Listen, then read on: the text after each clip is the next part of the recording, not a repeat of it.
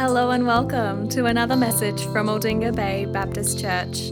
If you'd like to find out more about us or what we believe, please visit aldingabaybaptist.org.au. Okay, we'll pray. Father, thanks for that text, and we just do ask that you will speak into our hearts. It's your word, and we come before it with humility. Help us to hear, we pray in Jesus' name. Amen. So we are number 2 in our series from Exodus. And Exodus is a great book, really, to look at, isn't it? We talked about last week, second book of the Bible, sort of sets the whole story up, which is so important. And it's a book about a lot of things, but it's a book about relationship.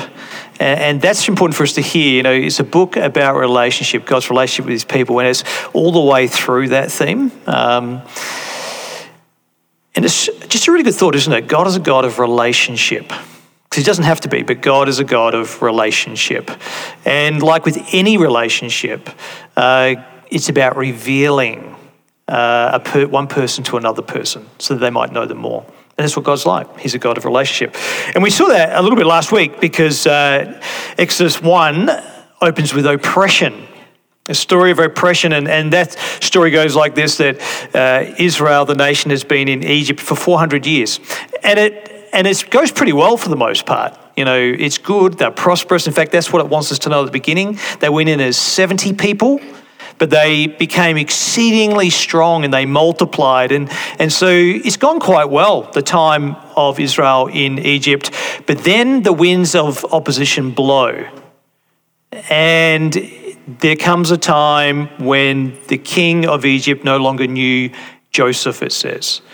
And he oppressed the people. He was afraid because the Israelites were becoming so strong. So he oppresses them. And he does that, first of all, while making them work in the brickyards. And it's terrible. And then it gets worse, it gets darker. He turns to infanticide, killing the male boys when they're born. So it's a terrible time of oppression, and we're supposed to really feel that as we work our way through the first chapter of Exodus. And God's people, I think, make no question about it, no bones of it. They are crying out and they're saying, God, where are you? Why are you letting this happen to us? God, where are you? But then chapter 2 ends with this statement. And the people cried out to God, and God heard, and God saw, and God remembered, and God knew. He knew his people. So God's a God of relationship. It's good. That's how last week's sermon ended. And so really the obvious question that comes from that is where we are today, is that, well, okay, God's heard, but what's he going to do? You know, what's it going to take to change this situation? That's really where we are. What's it going to take to change the situation? It's a really good question, I think. It's a good platform, isn't it, for a sermon? Because the truth is that we live in a world that needs changing as well. And the truth is that God is a God of relationship for us as well. That's the point, isn't it? You know, for God so loved the world that he gave his only son. It's all about relationship. He gave his only son to redeem this world. To redeem it. And redeeming it means saving individuals. You know, speaking into lives of men and women, boys and girls. And not only just saving individuals, but blessing entire countries as a result of that. And that has been the truth of Christianity, hasn't it? It's changed the nations over the years. Because there's been this dignity of humanity that's been spoken of as a result of that. And there's been justice, and there's been compassion, and there's been humility, and that has brought stability into our world. It's been a really good thing. But nonetheless, our world is keen on pushing the other way and going a different direction. And there's so many issues that come as a result of that. And so it's a great question, isn't it? What's it going to take to bring change into this world? I think it's a good question. What's it going to take for God to bring change into this world? And Exodus 3 and 4, today's passage, do speak about that as we look at this conversation really between Moses and God. It's kind of like, it's nice. We get to sort of creep into the side. God and Moses are having a chat, more than that. But God is speaking to Moses. Moses is going back to God, and we get to listen to all of this. And so as we come to this conversation, as we sort of work our way through the story, to start with, it's a story that is really about interruption, if you like. God interrupts the life of Moses, and that's the story of the burning bush. Moses is out tending his father-in-law's flocks, and there's this bush that's on fire.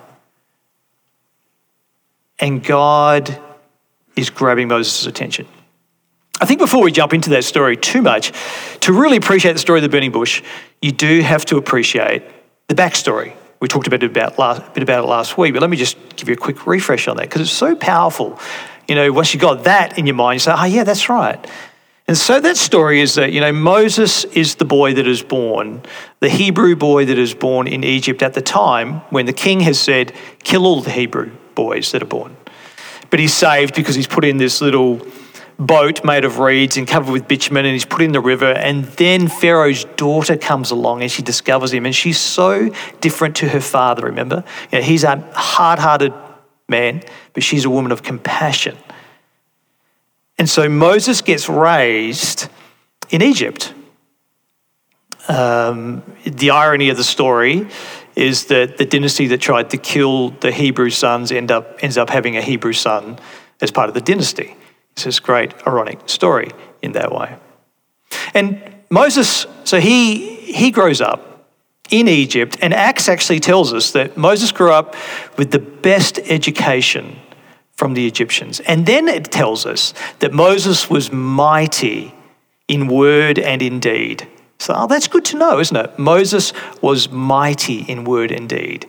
He was the prince of Egypt. I reckon Moses is the sort of guy that you look at and you say, oh man, I wish I had his life. Look at him. He's got everything. He was a Hebrew, but now look at him. He's got the best education. He's mighty in word and deed. And Moses thinks that too. He goes out when he's about 40 years old and he says, I'm going to deliver my people. And so by the strength of his arm, he thinks, I am going to put down this regime. I'm going to deliver the Hebrew people. I don't know what his plan is. Probably not very well thought out, but he ends up killing an Egyptian, buries him in the sand, and he thinks that his people will rally behind him. But that's just it, they don't. Who made you a prince and a ruler over us, they say. And then he finds out that Pharaoh knows that he's killed an Egyptian and that Pharaoh's out to kill him. And so Moses runs for his life and he ends up in Midian, remember? And so this is the story. He's in Midian. And Moses is a man who is somewhat disillusioned, it would seem. Now, he thought he was going to be the deliverer of God's people, but it's all come to nothing. And now he is a shepherd of his father-in-law's flocks in Midian. And you know what? He's content to be that. That's what it actually tells us in chapter 2. And Moses was content to dwell in Midian. So here's a man that thought he would be something, the ruler, a deliverer rather, of God's people when he was young. He had such high expectations, and others had high expectations of him. And now the edge of his life has been dulled. I think that's the way to see it. That once those high hopes has been dulled, and Moses is now just content to be a shepherd of his father-in-law's flocks in Midian. And that's where the story comes, because one day Moses is following his flocks, and they end up in this place called Mount Horeb. And he goes there, and all of a sudden there's the burning bush. And God speaks to him out of that bush. And it must have been an amazing time, mustn't it? I mean, goodness me. The bush is on fire, but it's not being consumed. And Moses goes over there. Let me just read it to you again. Verse 4. When the Lord saw that he turned aside to see, God called to him out of the bush, Moses, Moses. And he said to him, here I am. Then he said, don't come near, take off your sandals off your feet, for the place in which you are standing is holy ground. And he said, I'm the God of your father, the God of Abraham, the God of Isaac, the God of Jacob. And Moses hid his face, for he was afraid to look at God. You can just imagine that, can't you? It's kind of like, I reckon, I was thinking about this. I thought this is like a giant stop sign in Moses' life.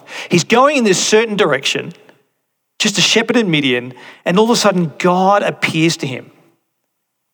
God speaks to him out of a bush. I mean, your life would be changed, wouldn't it? It'd be so deeply impacted. We're not going to live that way anymore, Moses. There is something else for you from now on. I think that's really important to get that, right? Because there's such a strong application there. And it's this: what's it going to take for God to change this world? Well, I think it's just this. It's going to take God interrupting the life of individuals, just getting their attention. And that's just how it goes, isn't it? See, we're a little bit like Moses. I'm a little bit like Moses. It's very easy to be settled with a life of mediocrity, to just say, I think what I'll do is I'll go to school, I'll get a job, I'll, set my face toward getting a career, and I'll settle down. Maybe I'll buy a house, maybe I'll have a family, who knows what's going to come my way, but that's just what I'm going to do with my life. That's just what people do with their lives, isn't it? But then sometimes God steps into somebody's life and he gets their attention. And it's called unmerited favor. It's called grace. God says, follow me. And there's a lot of cases like that when you think about it in the Bible, aren't there? Can you think of any cases like that in the Bible where God has just interrupted somebody's life? I mean, Moses, clearly, burning bush, bang, and there's God. He's got his attention. But I think it's also like Peter. I think Peter, the great story of Peter in the New Testament, he's a fisherman. He's out all night fishing, can't catch a thing. I mean, how annoying must that be? And then Jesus on the shore, he says, Peter, throw your net on the other side. And he does, and he can't even haul it in. And remember Peter's response? Do you know the story? He comes in and he falls to his face, on his face before Jesus and says, Jesus, depart from me because I'm a sinful man. And Jesus says, no, follow me and I'll make you a fisher of men. Well, the story of Paul is the same, just different, but the same. Here he is persecuting the church and Jesus knocks him off his horse. Saul, Saul, why are you persecuting me? Go, I'm going to make you an apostle to the Gentiles. And his life has changed completely. And here's the thing. I wonder if you've got a story like that in your life. So no doubt it wouldn't be as dramatic as that, but nonetheless it should still be as impacting. It's called your conversion. It's called your conversion. I know it was really impacting for me. I know that when God called my name, I was resistant. But when I bowed the knee, my life was changed forever. Yes, Jesus, I am going to let you be the king of my life.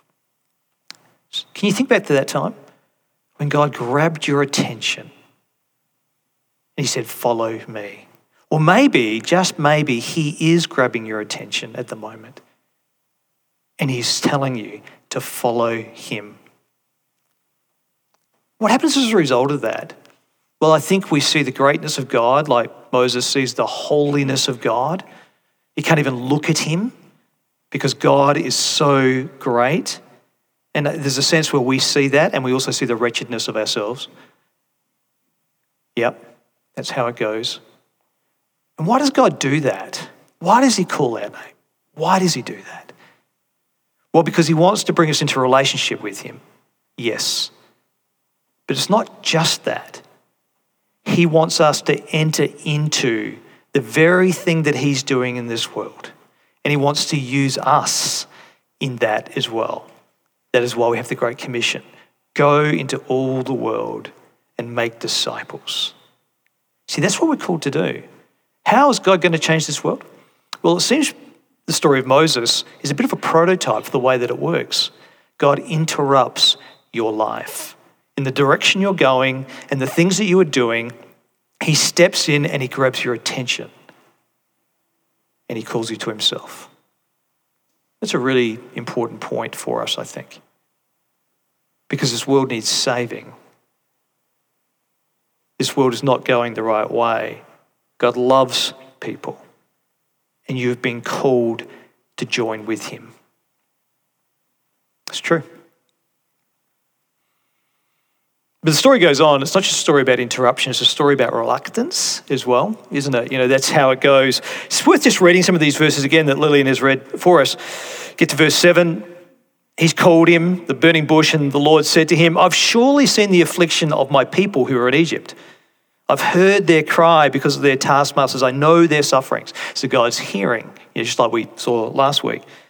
You go on and he says, I'm going to bring them to a good land, a land flowing with milk and honey, the promised land, Canaan, the land of the Canaanites, Hivites, the Amorites, Perizzites, Hivites, and Jebusites. Whew. And God says, the cry of these people have gone out to me. And then verse 10 is the kicker, all right? So far Moses is probably saying, yep.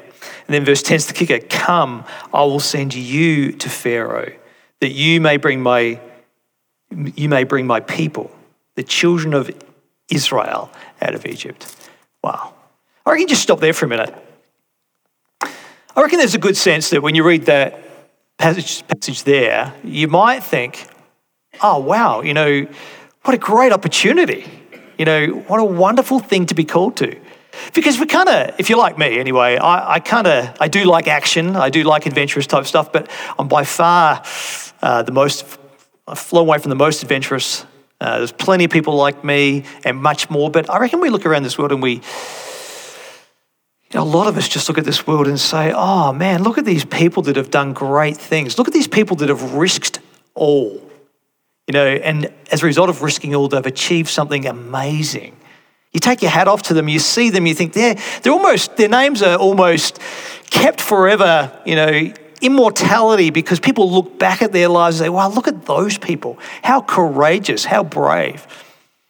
I was a little illustration on that. I was watching a episode of The Crown, much to some people's displeasure, but my kids say, Dad, are you watching The Crown again? It's like, yeah, I have been, and maybe you think, really, Andrew? But I've watched a few episodes of The Crown on Netflix, and it's the story of the royals. And this particular episode was to do with the lunar landing, okay? And it was, here's the royal family, and Neil Armstrong, Buzz Aldrin, and Michael Collins have, done this first lunar landing. And the Duke of Edinburgh, he's not the most chirpy person, apparently. And he was just a little ticked off. Not about that. He was just ticked off with life. He was ticked off with just how mediocre people are. Mediocre. What do they do with themselves? And he was probably a bit ticked off with himself as well, just mediocre life, settling for that. And his idea was, look at these three men. Look at these three young men that have put themselves on the end of a rocket. And they've risked absolutely everything and they've landed on the moon. Wow, that's changed humanity. That has changed this world. That's how the story goes. And I think, that's plausible, because we do applaud, don't we, people that risk all and achieve something amazing. But there's a problem with that. To risk all and to achieve something amazing means that you have to risk all. And that's when we get a little bit nervous right there, isn't it? So I don't know if I really want to risk all. I like that idea of doing something amazing, but I don't know if I really want to risk all. And that's exactly Moses' problem here. He's reluctant. Moses is a man who is afraid. Moses is a man who does not believe in himself. Moses is a man who has had the edge dulled in his life. Once, the Prince of Egypt, he would have taken on the world. But now reality has set in. And he does not believe that he is anybody that God can use. He's afraid. And that point is the point that is made in abundance for the rest of this passage, chapter 3 and chapter 4. It just goes on, and we get to hear this narrative which gets rolled out between God, this conversation that gets rolled out between God and Moses. And there's so much detail in it. We haven't got time to spend on all that detail, but we want to see it. We're supposed to see it. That's the point of these verses. Listen to what's going on. Moses has got 4 objections. And the first objection, which comes out straight after this, God says, I'm going to send you to Pharaoh. And Moses' response in verse 11 is, who am I that I should go to Pharaoh and bring the children of Israel out of Egypt? Who am I, God, that I should go? And God says, oh, but Moses, I'll be with you. And this shall be a sign for you that I have sent you, that when you have brought the people out of Egypt, you will serve God on this mountain. And that's exactly how it goes. So it's kind of an interesting thought, isn't it? Moses says, who am I? And it was interesting, isn't it interesting what God says? This is really important because it's not how we do it in this world. God doesn't say, oh, Moses, you'll be all right. Look at you. You know, you were the best man in Egypt. You're the prince of Egypt. Look at all I've done for you. He doesn't say that at all. He doesn't say you can do anything. No, he doesn't say that. Just put your mind to it. The world is your oyster. No, he doesn't say that. He doesn't pump up his tires at all, actually. He just says, I will be with you. I will be with you. That's what he says. And then he says the sign is going to be, which is really a promise, is that I'm telling you this, and one day you're going to come back to this mountain and you're going to have a couple of million people with you. They're the Israelites. And so it turns out Mount Horeb, where he's talking to God right now, is actually Mount Sinai, where he's going to be when you get to Exodus chapter 19. Wow. I will be with you. Doesn't pump up his tires. But Moses still isn't done. He's still got 3 more objections. And the second one's a really important one. And it's an interesting one too. Do you notice what Moses said? Do you remember? He says, but if I go to them and say, the God of my fathers has sent me to you, they're going to say, well, what is his name? I don't know. First time I read that through, I thought, why would they say that? That wouldn't be the question that I would ask. Oh, what's his name? You know, I don't think that would be the first question that would roll off, my lips. It wouldn't be the first thought that would pop into my head. What's his name? You know, you sort of got this picture of them standing behind closed doors and Moses comes and God sent me to you. And they're kind of like, all right, boys, here's the password. What's his name? It's Yahweh. Okay, let him in. It's kind of like that, but it's not like that at all, is it? I mean, it's that's the picture that comes to my mind anyway. What is his name? It's like a password. No, it's not a password. What it is this. Moses envisages what actually does happen. And that is that they know that the king of Egypt is not going to just let them go because Moses has rocked up. They're going to take some convincing. They're going to need some confidence. That's what this is about. And so he says, they're going to say, what is his name? They're talking more about identity because that's how names worked in the ancient world. What's your name? My name's Andrew. Well, what does that mean? You don't even think that. But in the ancient world, they did think that. What does his name mean?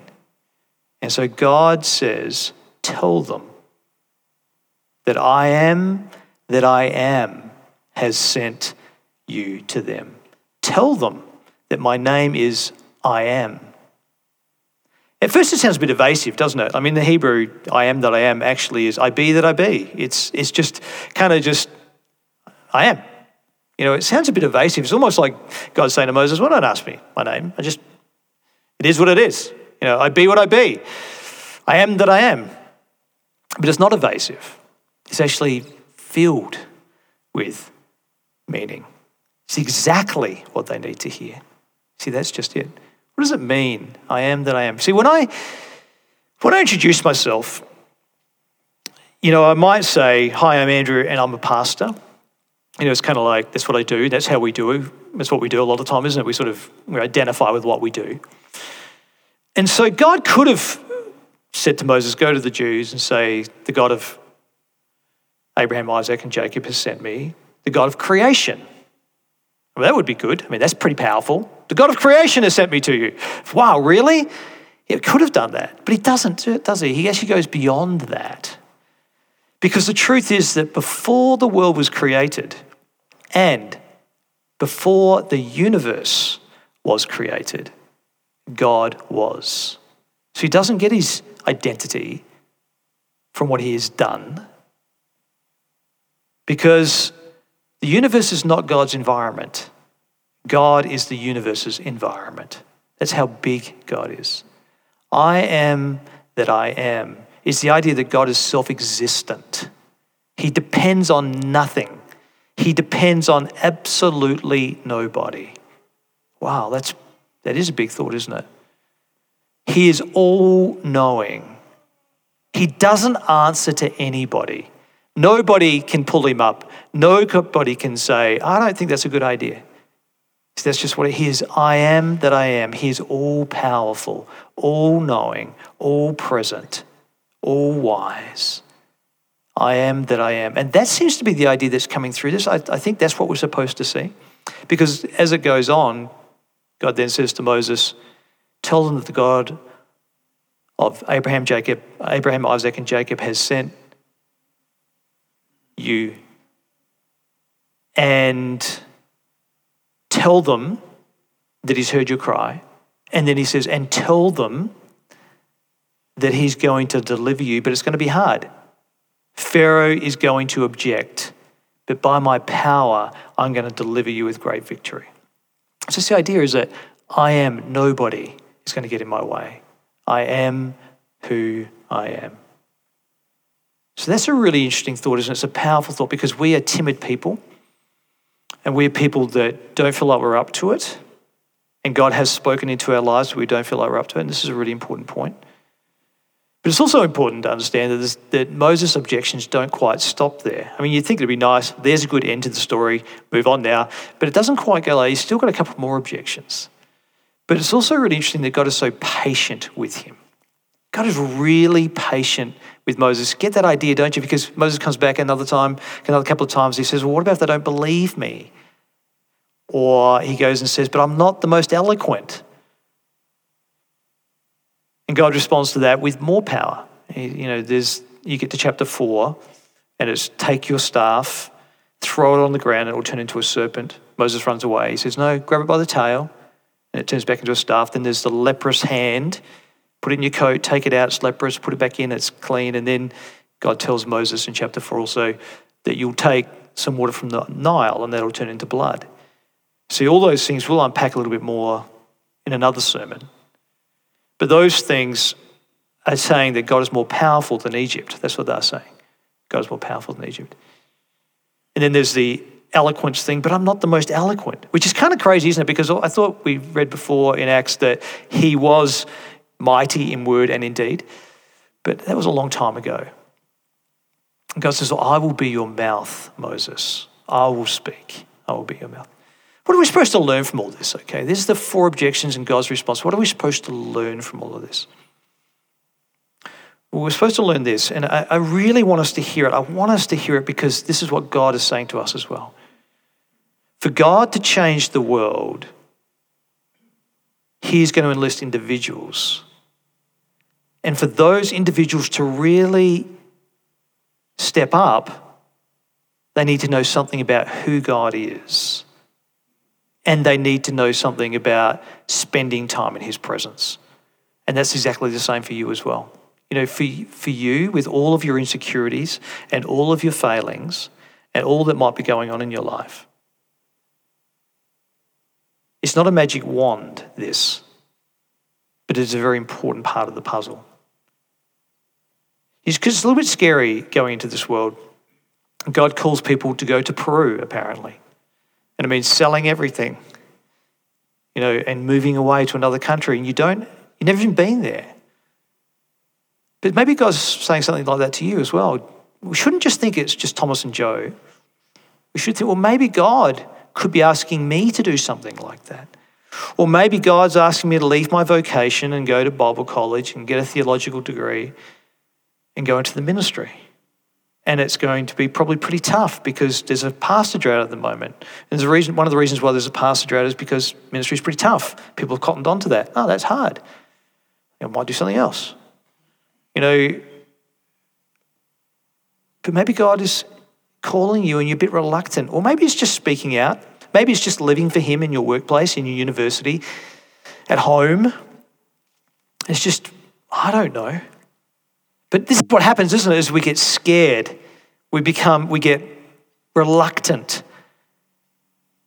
And what God is saying to us is hear who I am. Understand that I am patient as well, and I will work with you through this. I read a really good quote in a commentary that I'm really enjoying at the moment. Alex Motyer, he said this, he said, what is it then that leads to true Christian service? What we have here is not the whole answer because there's still the vital ingredient which will emerge in chapters 5 to 7. Nevertheless, Exodus is very clear about where true Christian service begins. It begins in the presence of the Lord. The Lord said to Moses, I am sending you to Pharaoh, but before he sent him out, he brought him in and let him stand in his presence and commune with his God. The biblical preparation for service is always that we be found in the presence of the Lord.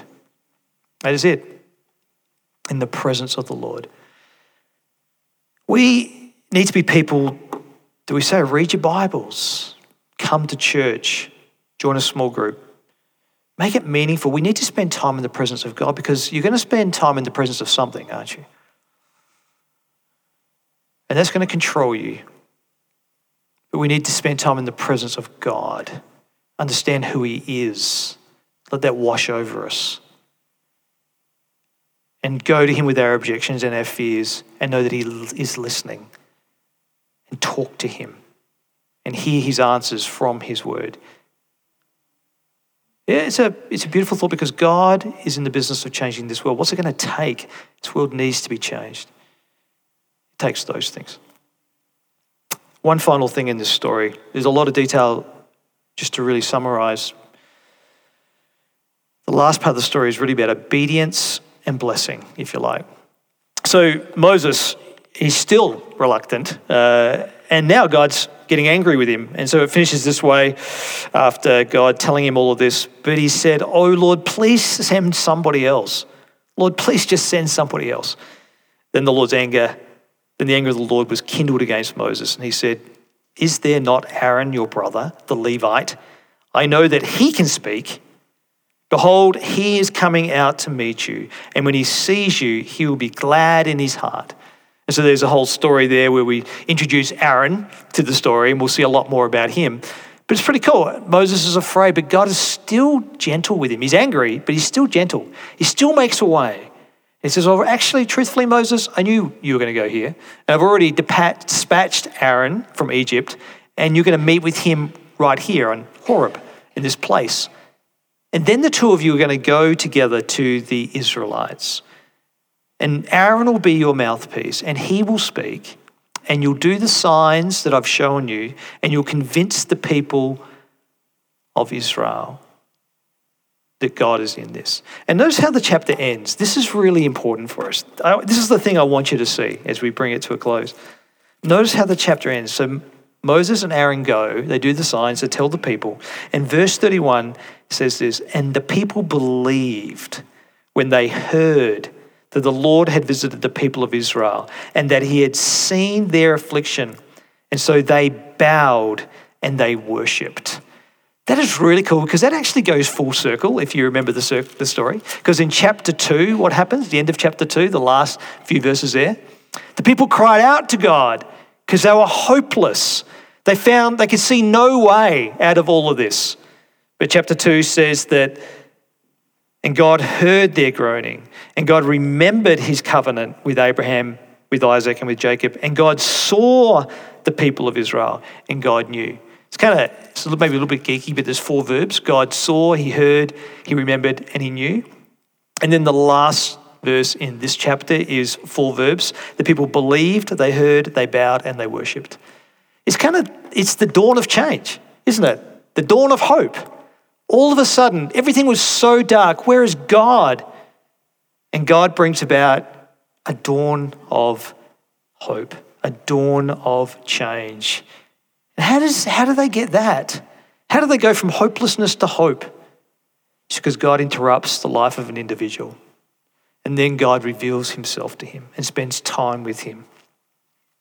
And as a result of that, Moses goes. He's still reluctant. He's still afraid. But God is using him to bring about change. And I think that's really important for us because we can give up. We're not supposed to give up. This world is in need. It is hopeless. It doesn't have direction. It's pushing the other way. What's it going to take to change that? Well, the answer's been given, hasn't it? It's you.